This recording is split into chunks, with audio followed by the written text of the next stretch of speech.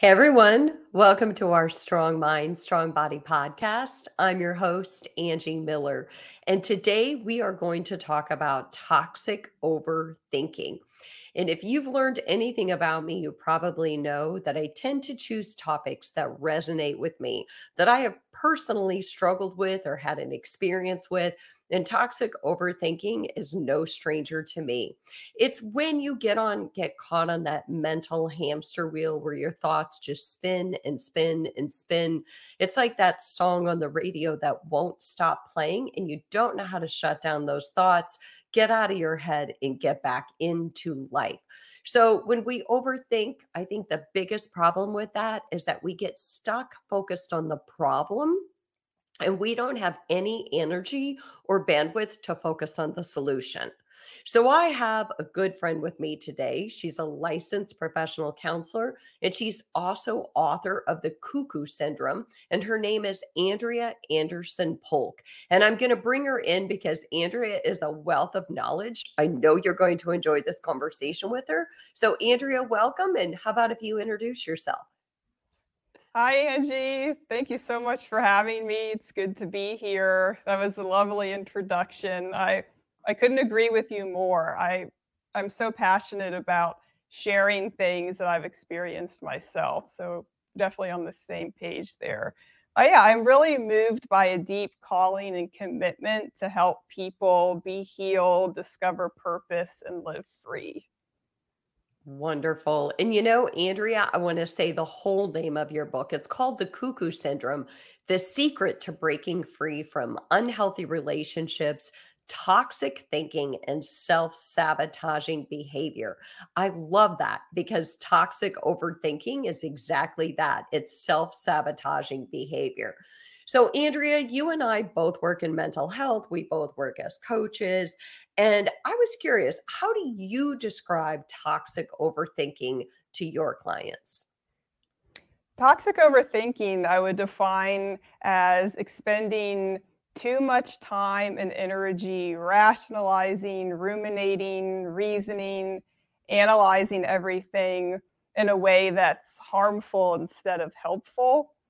And I also find that overthinking is a way to feel like you're in control. So it's a self protection. And I believe that control is always rooted in fear. So it could be a fear of failure, a fear of rejection, a fear of the unknown, a fear of feelings, a fear of pain, even a fear of happiness. Mm. You know what? That's an interesting take on that because I think that's fantastic to say it that way because when we overthink things at the end of the day, it's I think a lot of times because we do feel like we don't have control over it. We spin and spin and spin about something because we don't know how to control all the variables. We don't know how to take back what we said, or we don't know how to control the future. And like you said, control is often about fear. It is fear of the unknown or fear of, gosh, I said this, and what if it creates this? What if something I said causes me to lose my job? Or what if the way I responded cost me my relationship? And fear is fear and control. Yeah, those are two kind of synonymous things. I know I am a ruminator, right? And when it hits me most is when I try to go to sleep at night and all of a sudden it's like ding and the brain turns on and the thoughts just start flooding. Is that common with what you see with your clients? Absolutely. There's something about the night season where we don't have the distractions of the day, where we're essentially just left with ourself. So, all of those thoughts, we're also really tired, our defenses are down, even just the way that our brain works, we're not functioning as sharply. So, those thoughts really just kind of like an unwelcome visitor, they just come and take over. So the night is hard for a lot of people. That's a great point. Yeah, or I wake up in the middle of the night, right? You wake up in the middle of the night just to make a simple bathroom run, and the next thing you know, you got more than you bargained for because the brain turns on and the thoughts turn on. So, I always think, Andrea, when I think about overthinking, because I think that it happens to all of us in all spaces. I think trainers think about their clients, they think about their families.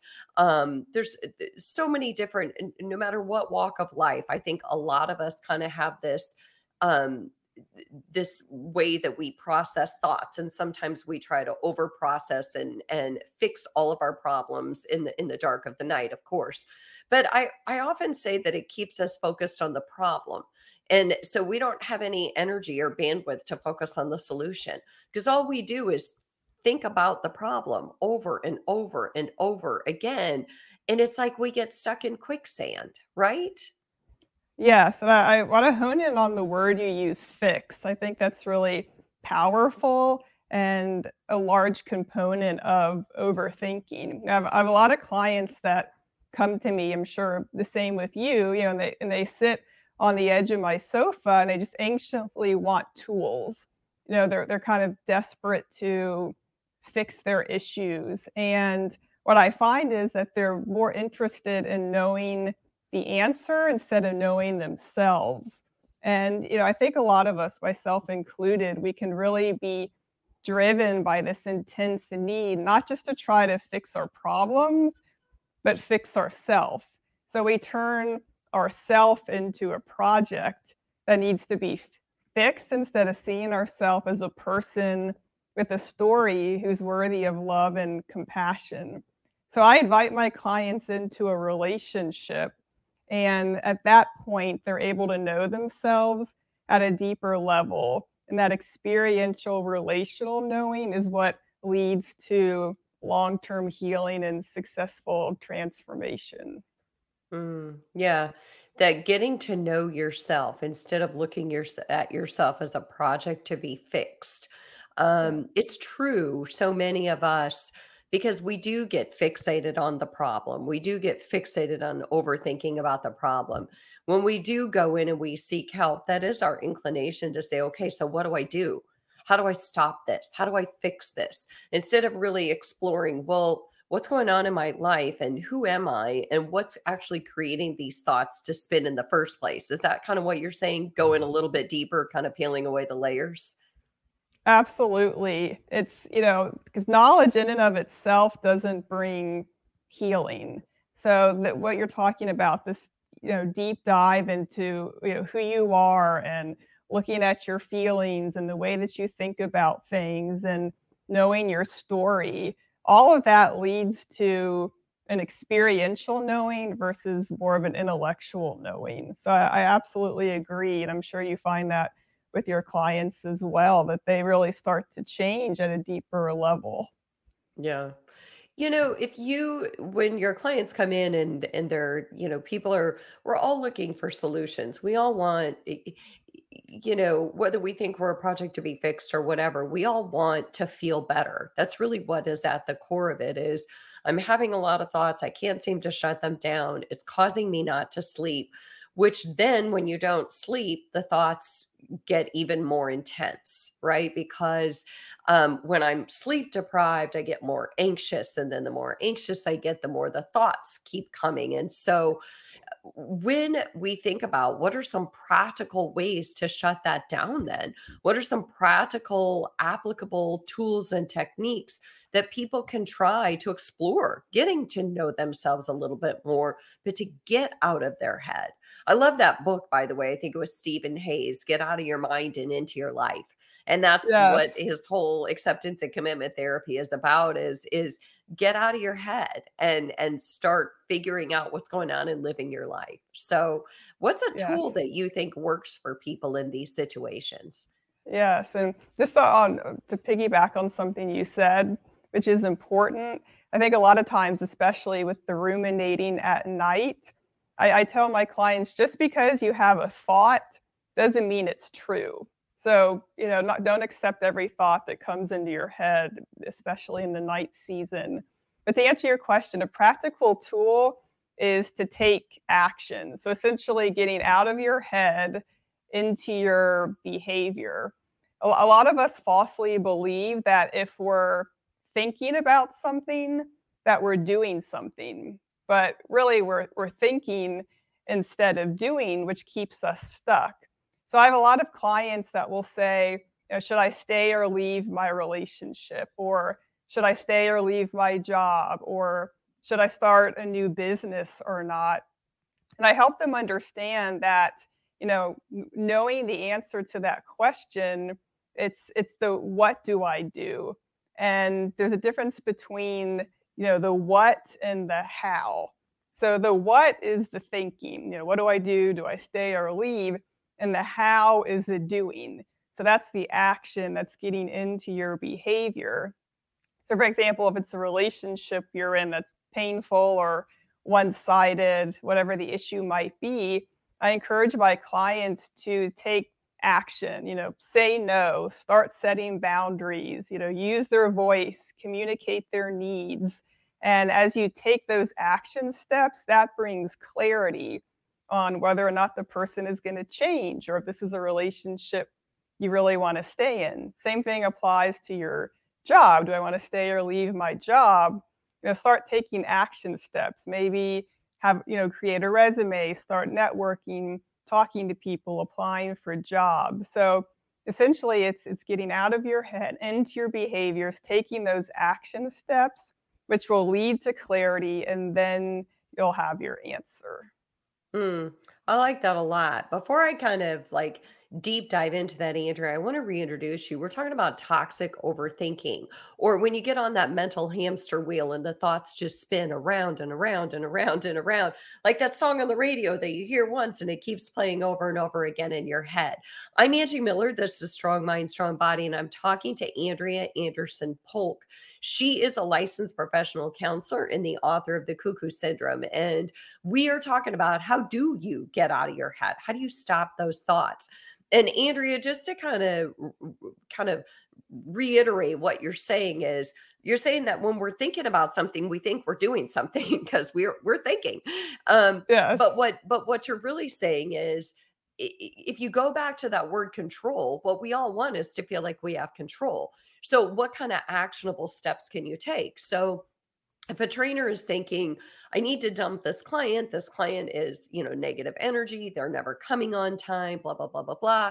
Well, then actionable steps would be much like that relationship that you just talked about, where, okay, I need to tell my client from now on, if you're more than 5 minutes late, the session cannot happen. You're going to owe me full price for the session. Or I need to tell my client, the session is strictly for what we're here for. We don't want to get lost in a lot of exterior information that's going to get in the way of you doing the best job that you can during this hour. So actionable steps. So in relationships, setting boundaries, at work, setting boundaries, whatever it might be. So I like that. Action steps.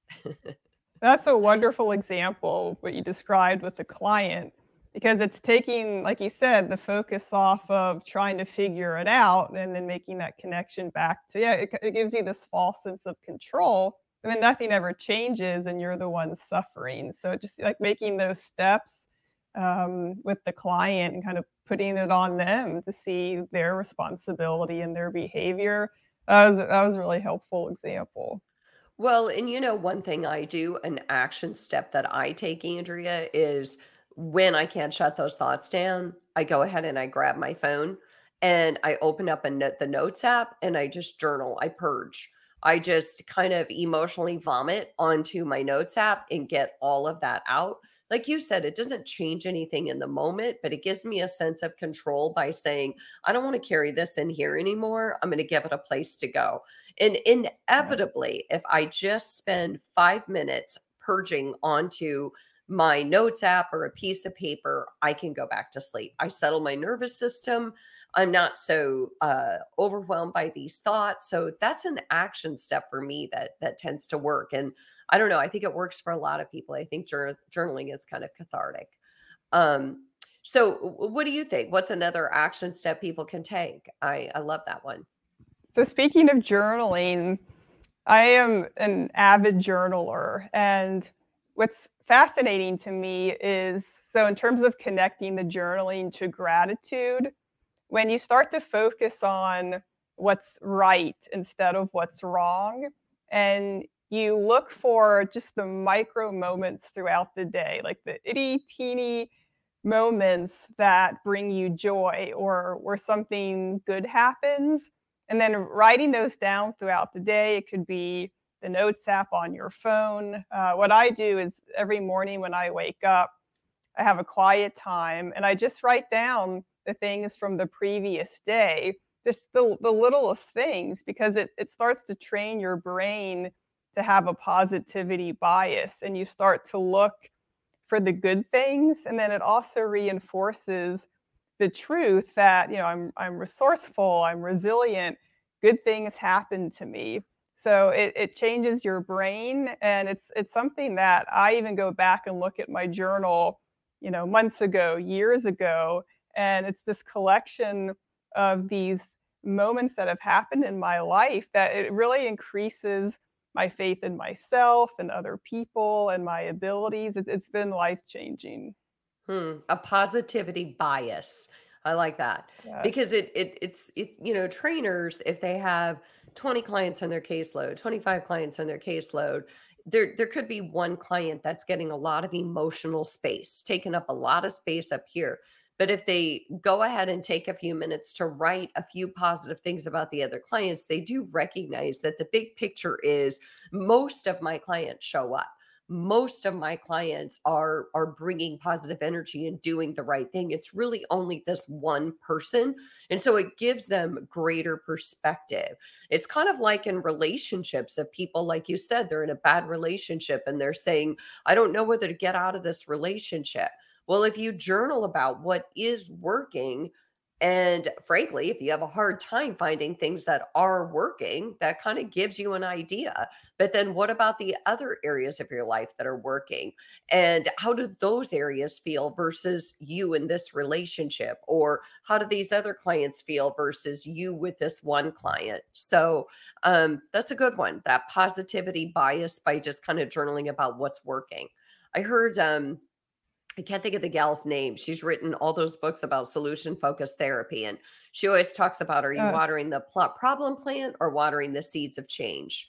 And so that's, pretty much where you're going with that, Andrea. So, yeah. Yes, and another tool I use, something that you just mentioned, is this idea of focusing on who you really are. So that's another tool, is to really know who you are and what you want.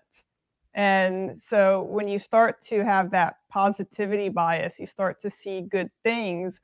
It also creates this space, like you were saying, to really sit with yourself, because this toxic overthinking, it keeps you stuck in your head, but also disconnects you from who you really are. So, like you said, being in touch with, okay, well, what do I think about this? Or like, what do I feel? What's the desire of my heart? What's my purpose? What's my passion?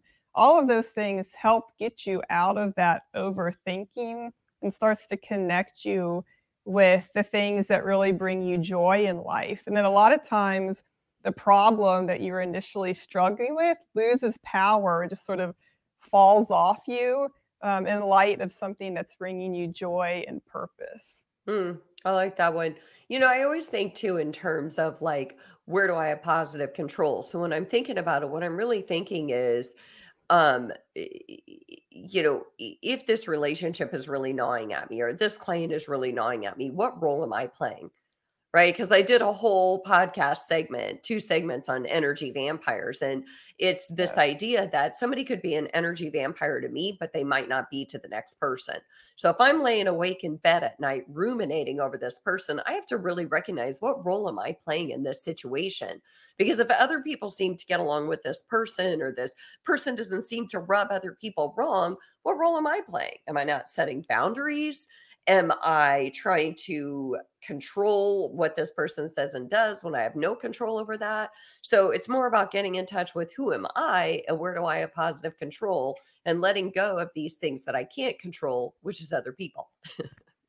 Yes, and it also brings you back to, the reason you're doing that in the first place and what brings you joy. And this, if this dynamic is stealing your joy, like you said, you're not blaming the person, you're taking responsibility. Sort of comes back to why did I do this in the first place? What brings me a sense of meaning here? And this relationship or this dynamic doesn't align anymore. So how do I, again, get out of my head into my behavior and start to make changes in that place? So that's a great point about taking the responsibility instead of putting it on someone else who probably doesn't even know they're doing it.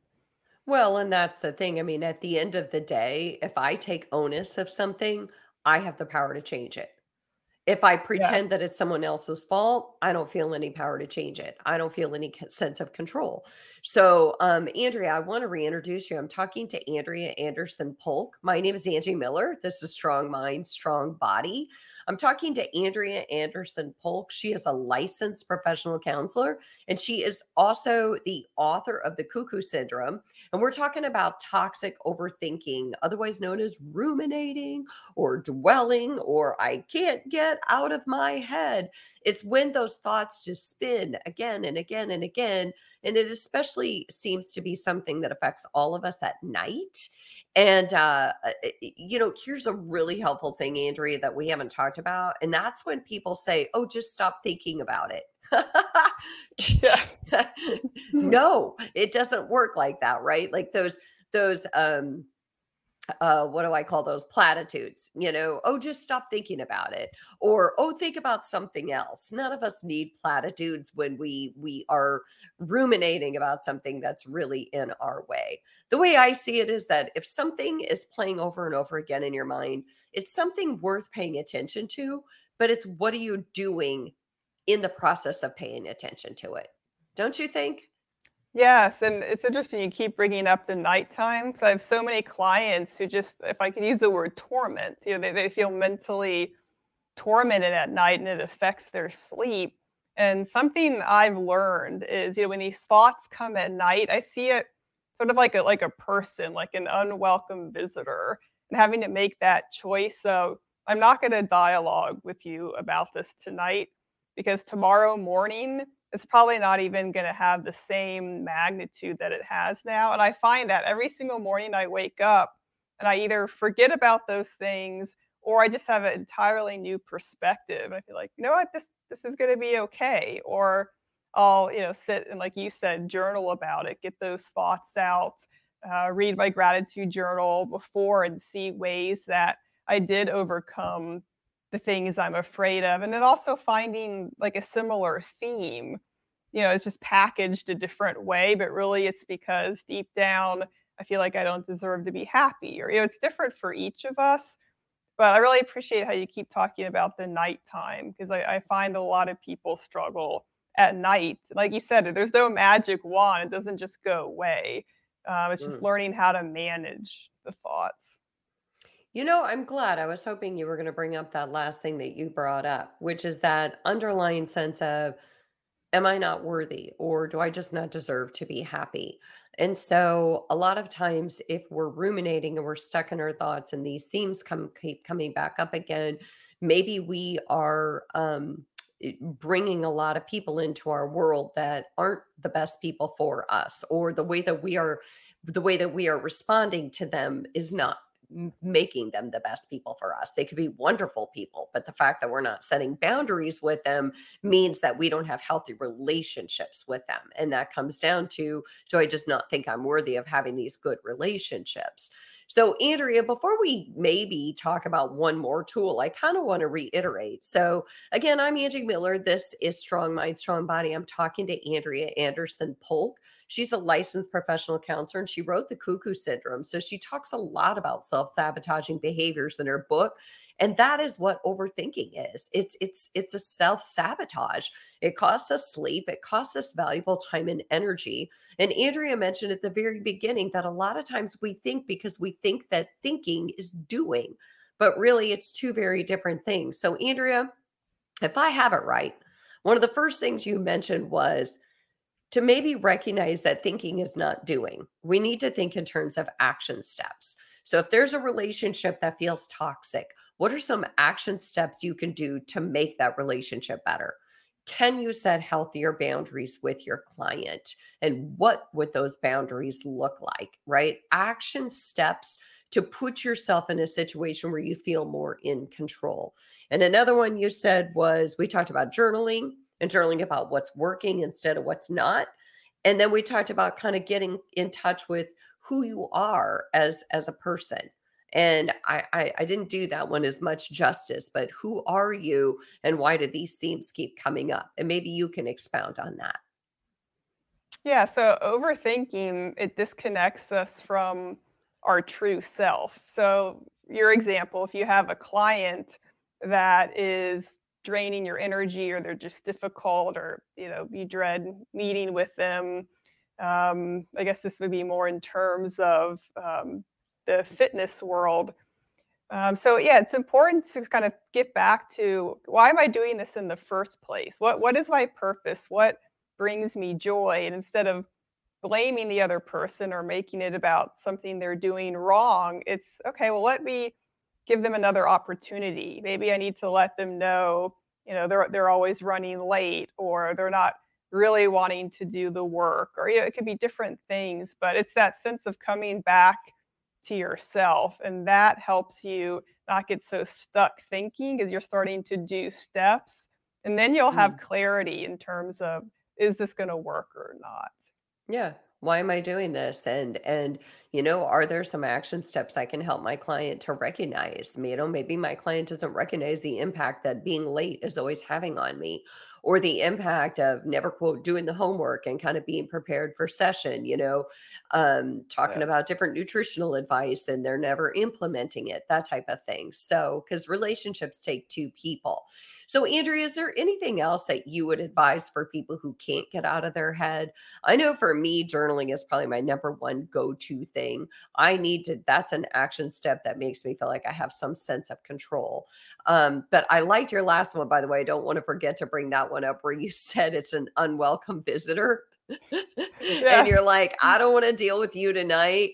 I'll deal with you in the morning. And I don't know. I'm going to think about that one tonight when my mind starts turning. I'm going to think about that unwelcome visitor and see if I can like disinvite him into my space. All right. Notice he's a him. I don't know what that means. Yeah, yeah. I like the word disinvite too. Yes, yes. So is there anything else you would put out on the table? The last thing I would say is to pause and celebrate the victories and the wins. A lot of times we just start something good happens and then we just move to the next problem or the next thing. So it's so important just to pause and just kind of savor and really like receive the victories and the good things that happen and really give your heart and your mind a chance to really ruminate and celebrate the good things that are happening instead of just going immediately to the next thing. Because as you know, Angie, I'm sure there's always something or someone who's going to be difficult. Yeah, that's what I think so too. I mean, there's so much narrative out there about, oh, get rid of toxic people. Well, we've all been toxic at different times, and Yeah. we all interact with one another differently. I don't think it's that easy. I think it's about self reflection and saying, okay, what is working in my world? Because I'm giving an awful lot of emotional energy to this one person, which means that all my time and energy is over here when really globally my life is pretty darn good and people are pretty darn good. And so it's Yes. really up to us to take onus and say, how much energy am I expending thinking about what's not working? How much am I watering that problem plant when in fact things overall are pretty darn good? So I don't think it's that easy of let's just dispose of people. I think that people are people and we all have good sides, bad sides, and we all interact with one another differently. But if I own my personal power, I'm much more likely to manage my relationships in a healthy way. So, Andrea, before we kind of close up, I would like to know how can our listeners get a hold of you if they want to reach you or read your book because it's a phenomenal book.